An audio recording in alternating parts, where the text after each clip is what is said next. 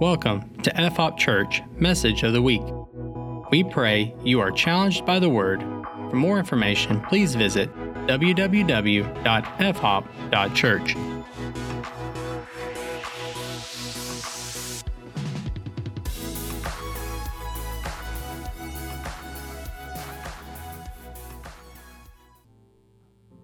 In 1 Peter chapter 1, we're going to start in verse 3. This is what it says. It said, "Blessed be the God and Father of our Lord Jesus Christ. According to his great mercy, he caused us to be born again to a living hope through the resurrection of Jesus from the dead, to an inheritance that is imperishable, undefiled, and unfading, kept in heaven for you, who by God's power are being guarded through faith for a salvation ready to be revealed in the last time.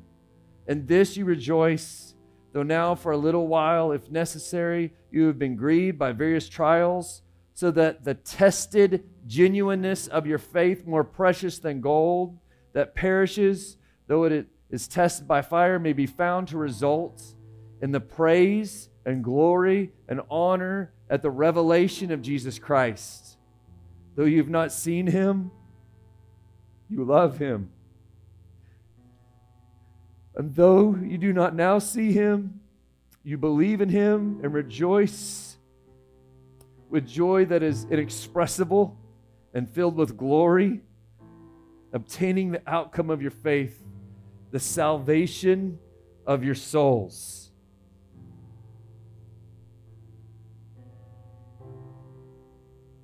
Yesterday, I attended a funeral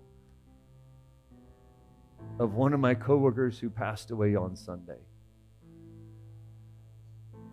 And Carlos Magamboa was this man's name. A great man. The kind of man, every time you saw him, he was smiling. This is a man who loved the Lord. And like most situations, he was gone from class, and we thought maybe he'd just be out for a couple weeks and come back. That's what happens most of the time whenever someone comes up missing from work these days. They're gone for a couple weeks, and then they're back, and then they're laughing about all that time they spent at home. And this is not the case in this situation.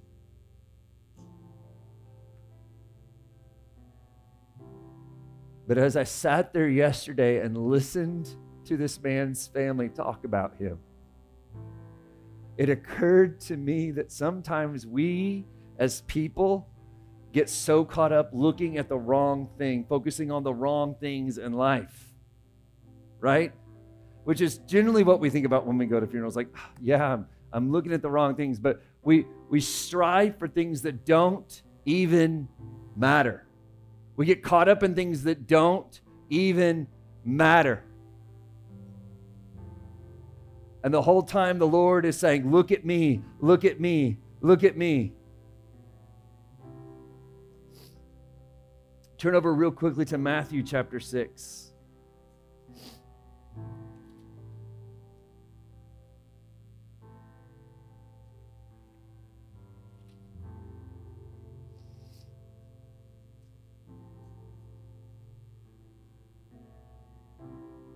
And this is the one we've all heard before. Matthew 6:19, it says, "Do not lay up for yourselves treasures on earth, where moth and rust destroy, and where thieves break in and steal. But lay up for yourselves treasures in heaven, where neither moth nor rust destroy, and where thieves do not break in and steal." And then it says this, "Wherever your treasure is, there your heart will be also." Like wherever your treasure is, there your heart will be also. And so the reason our life gets so wrecked when things around us don't go right is because that's where our treasure is. So that's where our heart is. And the whole time the Lord's saying, I can save you from a lot of mess if you'll just put your treasure in me.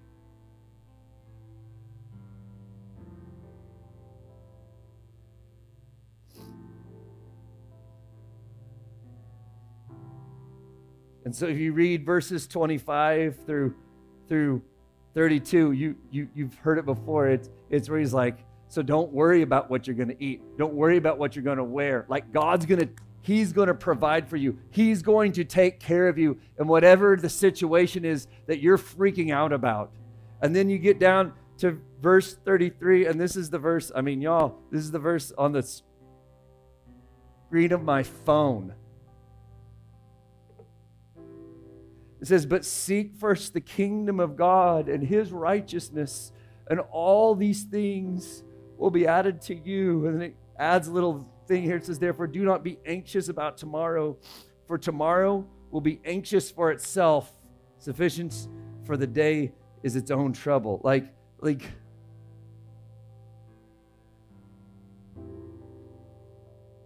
it says, if being anxious isn't going to add even a day to your life. Like worrying doesn't even add, and we worry about our life because our life sometimes, that's where our treasure is. Like, my treasure's in this life, so I have to do everything I can to hang on even just to this life. And I'm not even talking about your lifestyle. I mean just your life.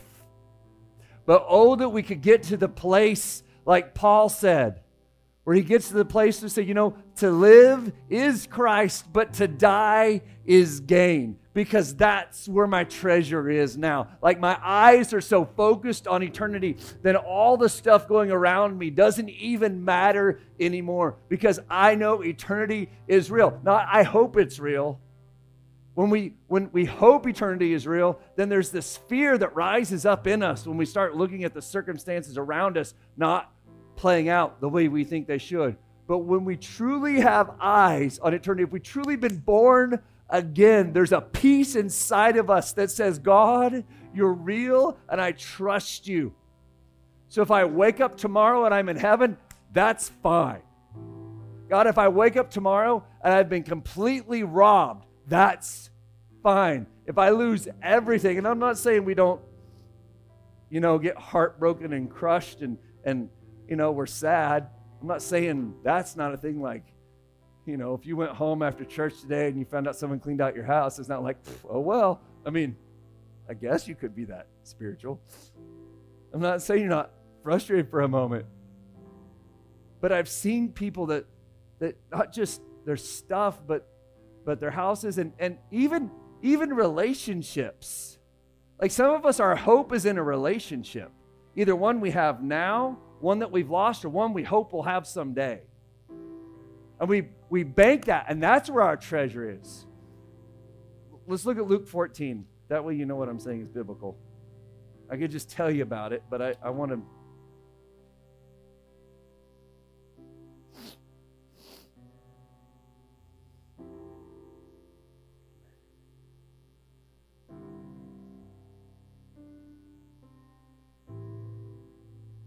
In Luke 14,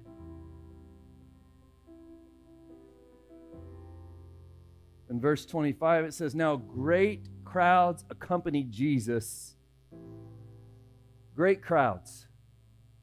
So, this is exciting times in the ministry when great crowds are coming.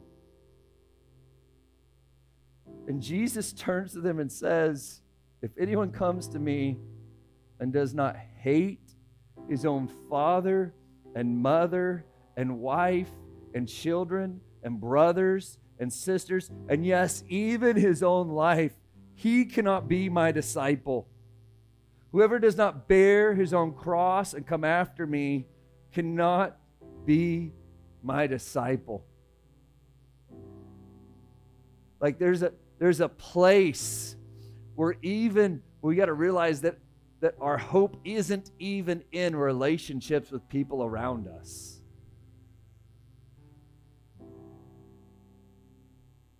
Like, this is what Will and I were talking about a few weeks ago, about this exact passage right here. It's like, hate is such a strong word to use here. Like, does Jesus want me to hate the people around them and around me? Like, no wonder you've been so hateful lately. You've just been living biblically. That's not it. There's a place, like, here's the thing. if you see someone choose a career over their family, you think, man, they kind of hate their family, right? Because they chose their career over their family. If someone chose houses and cars over their family, you think, man, they must hate their family.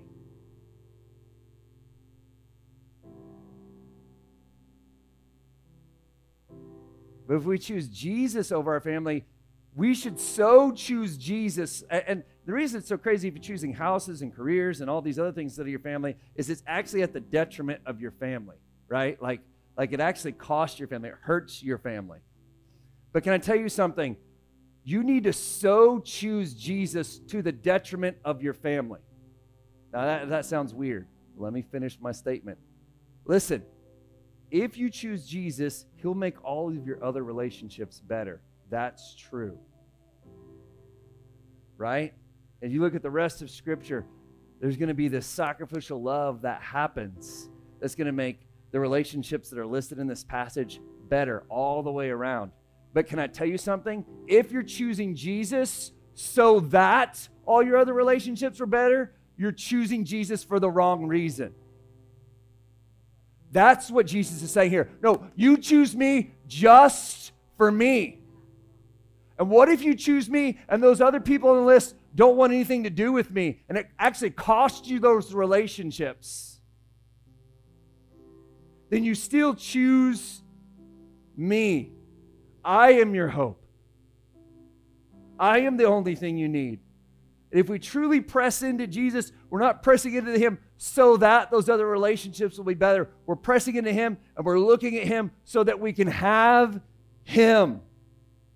And then he does this crazy messed up thing like that doesn't make sense. As we push further into him, we actually turn around and see that he's trying to heal those other relationships. I'm going to tell you, there's some people, though, that are going to look at you and say, you know what? If that's what you're into, I don't want to be a part of you anymore. And that's heartbreaking. Like, that hurts. But where is your treasure? Is it in the relationship or is it in Jesus?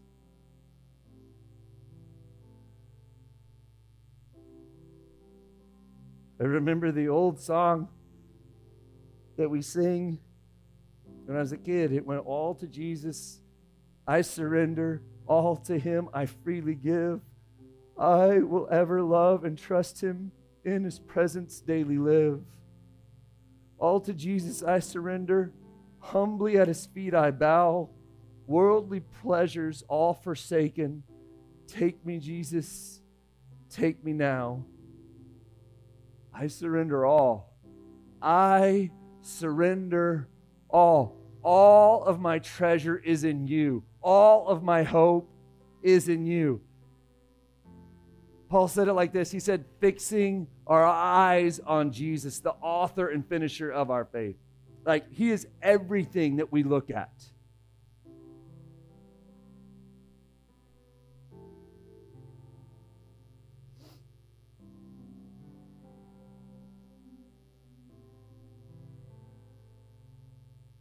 I'm almost done.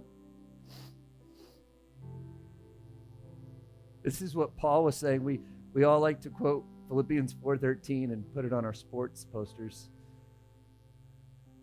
I can do all things through Christ who strengthens me, but that's not what it was about. Is this?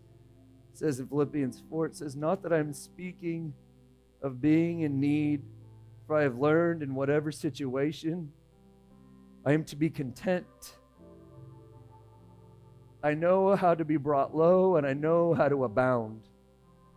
In any and every circumstances, I've learned the secret of facing plenty and hunger, abundance and need. I can do all things through him who gives me strength.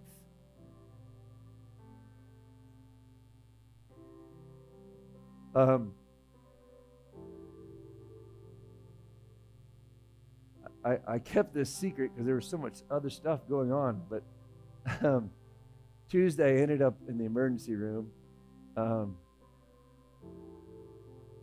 because people thought I was dying. I wasn't. I was fine.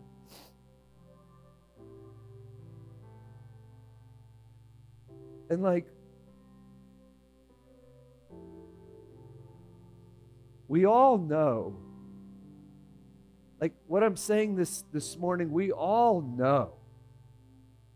Like this is not new to any of us. It's just as we get through the routine of life, although the last year has been nothing, like hasn't been anything near routine. But as we go through the routine of life, we get so used to just the stuff that sometimes we just forget to put our trust in Jesus in every moment. Like the reason you fly off the handle when that person treats you wrong is because you're kind of putting your hope in the wrong place.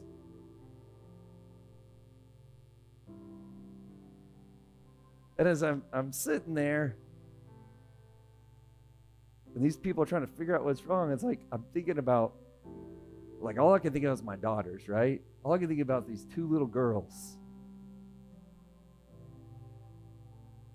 And like all I want them to do is know Jesus.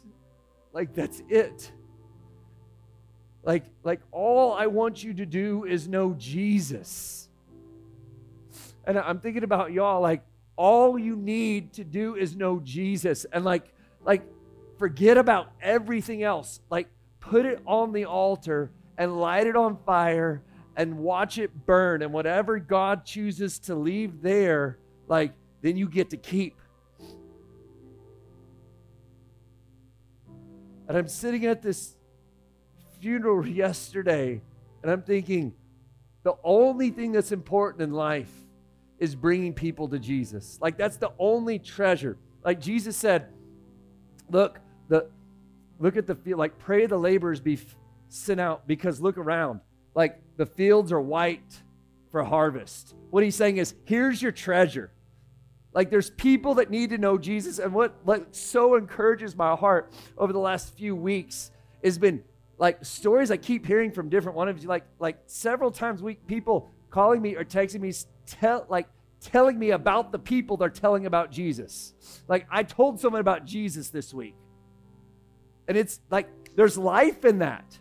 Like that's the only treasure that matters, is bringing other people to Jesus, to tell them about the saving knowledge of Jesus Christ. Right? That's what we started with in Peter, 1 Peter. He's like, look, there's this praise that happens at the revelation of who Jesus Christ really is. And that has to be the cry of my heart. Like, you know someone who needs Jesus, who desperately needs Jesus. And you get to be the person. You get to be the person to convey that gospel message to them. Do you remember life before you met Jesus? Do you remember that? Do you remember that moment that you knew him, like you truly knew him, and how your life changed after that? And you were a new creation. Old things have passed away. All things have become new.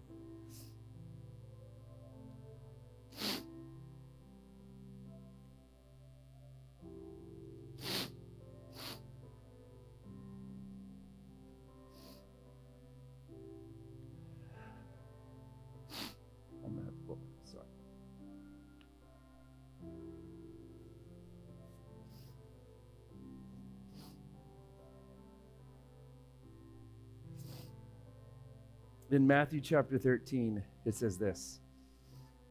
It says, the kingdom of heaven is like a treasure hidden in a field. This is in verse 44. I hear some of you guys turning. I'll wait.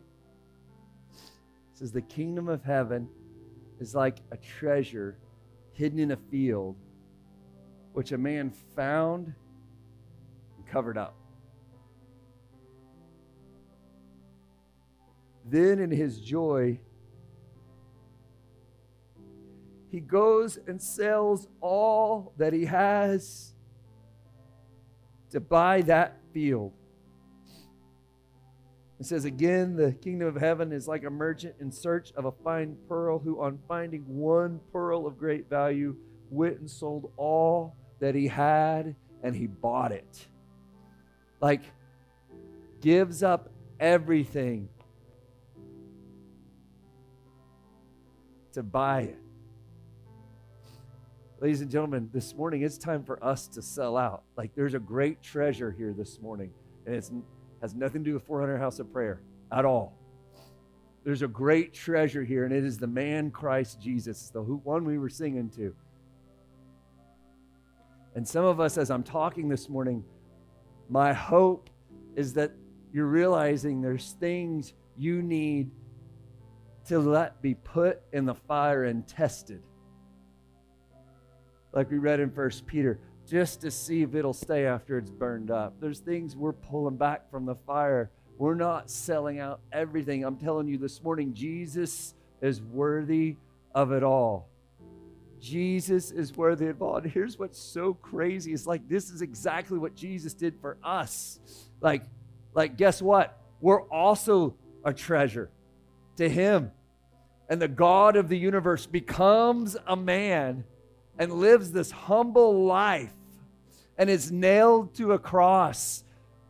He pays the ultimate price. He gives it all to buy us, to redeem us, to pull us out of an eternity that was godless and hopeless. And now we have this joy. We have this joy that we've been bought with a price, right? That's a good place to say amen. We've been bought with a price. Like, Jesus loves us. Jesus loves us this morning. And he desires all of us. And how much joy is it to just give up everything? It's all it's been doing is causing you worry and grief and pain anyway. Right? Right? Mary and Martha. Mary's sitting at the feet of Jesus. Martha's busy doing all this stuff. All it's doing is causing her worry.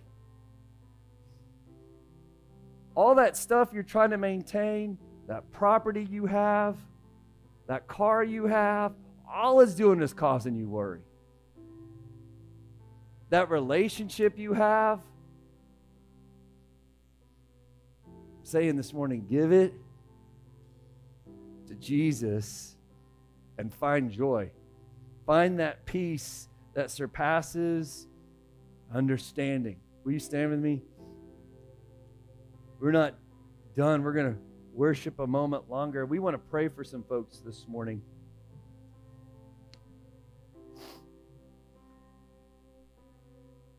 I believe the Lord wants to heal some people today too. He wants to heal your hearts, but he also wants to heal your bodies. Like, that's a thing. It's in the Bible. If it's in the Bible, we're going to believe it.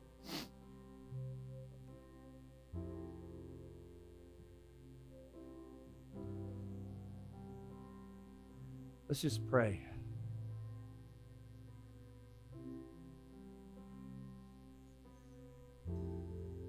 We surrender all today, Lord Jesus. We surrender all.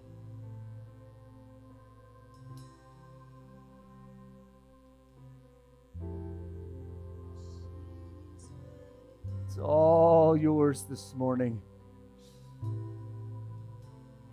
Lay it at the feet of Jesus this morning. This was not the sermon I had prepared for today. But this is the Lord's heart for today. Whatever's causing you worry and grief, give it to the Lord this morning.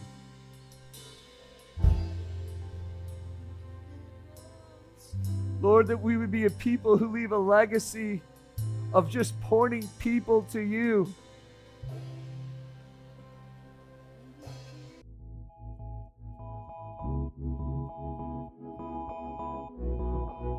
Thank you for listening to this podcast. For more information, including service times, contact information, and online giving, please visit www.fhop.church.